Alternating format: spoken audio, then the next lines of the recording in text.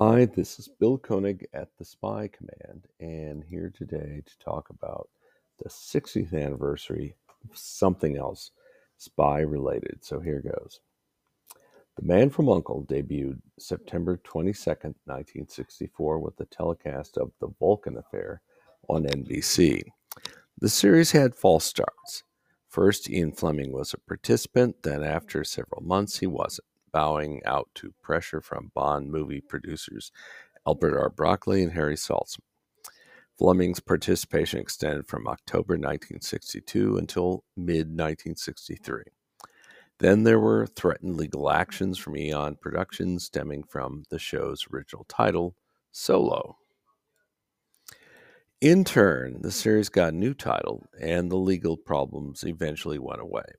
A gangster named Solo died in the most spectacular death among hoodlums invited to Goldfinger's Kentucky Stud Farm, a change from earlier drafts and from Fleming's original novel.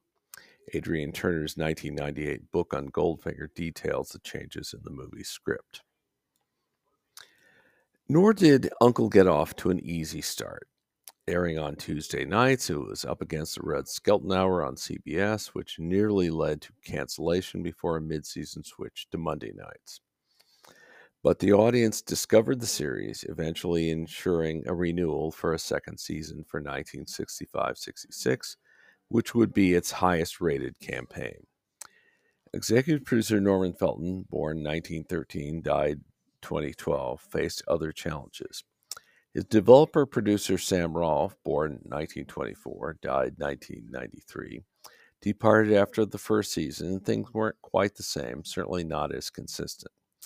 Various other producers, David Victor, Boris Inkster, and Anthony Spinner among them, put their own stamp on the show with varying degrees of success.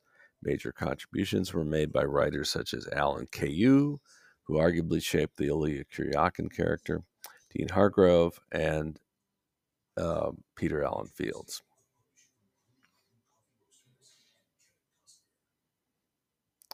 The series also resulted in 8 movies edited from the TV series, many with additional footage, for international release. To Trap a Spy, The Spy with My Face, One Spy Too Many, One of Our Spies is Missing, The Spy in the Green Hat, The Karate Killers, The Helicopter Spies, and How to Steal the World.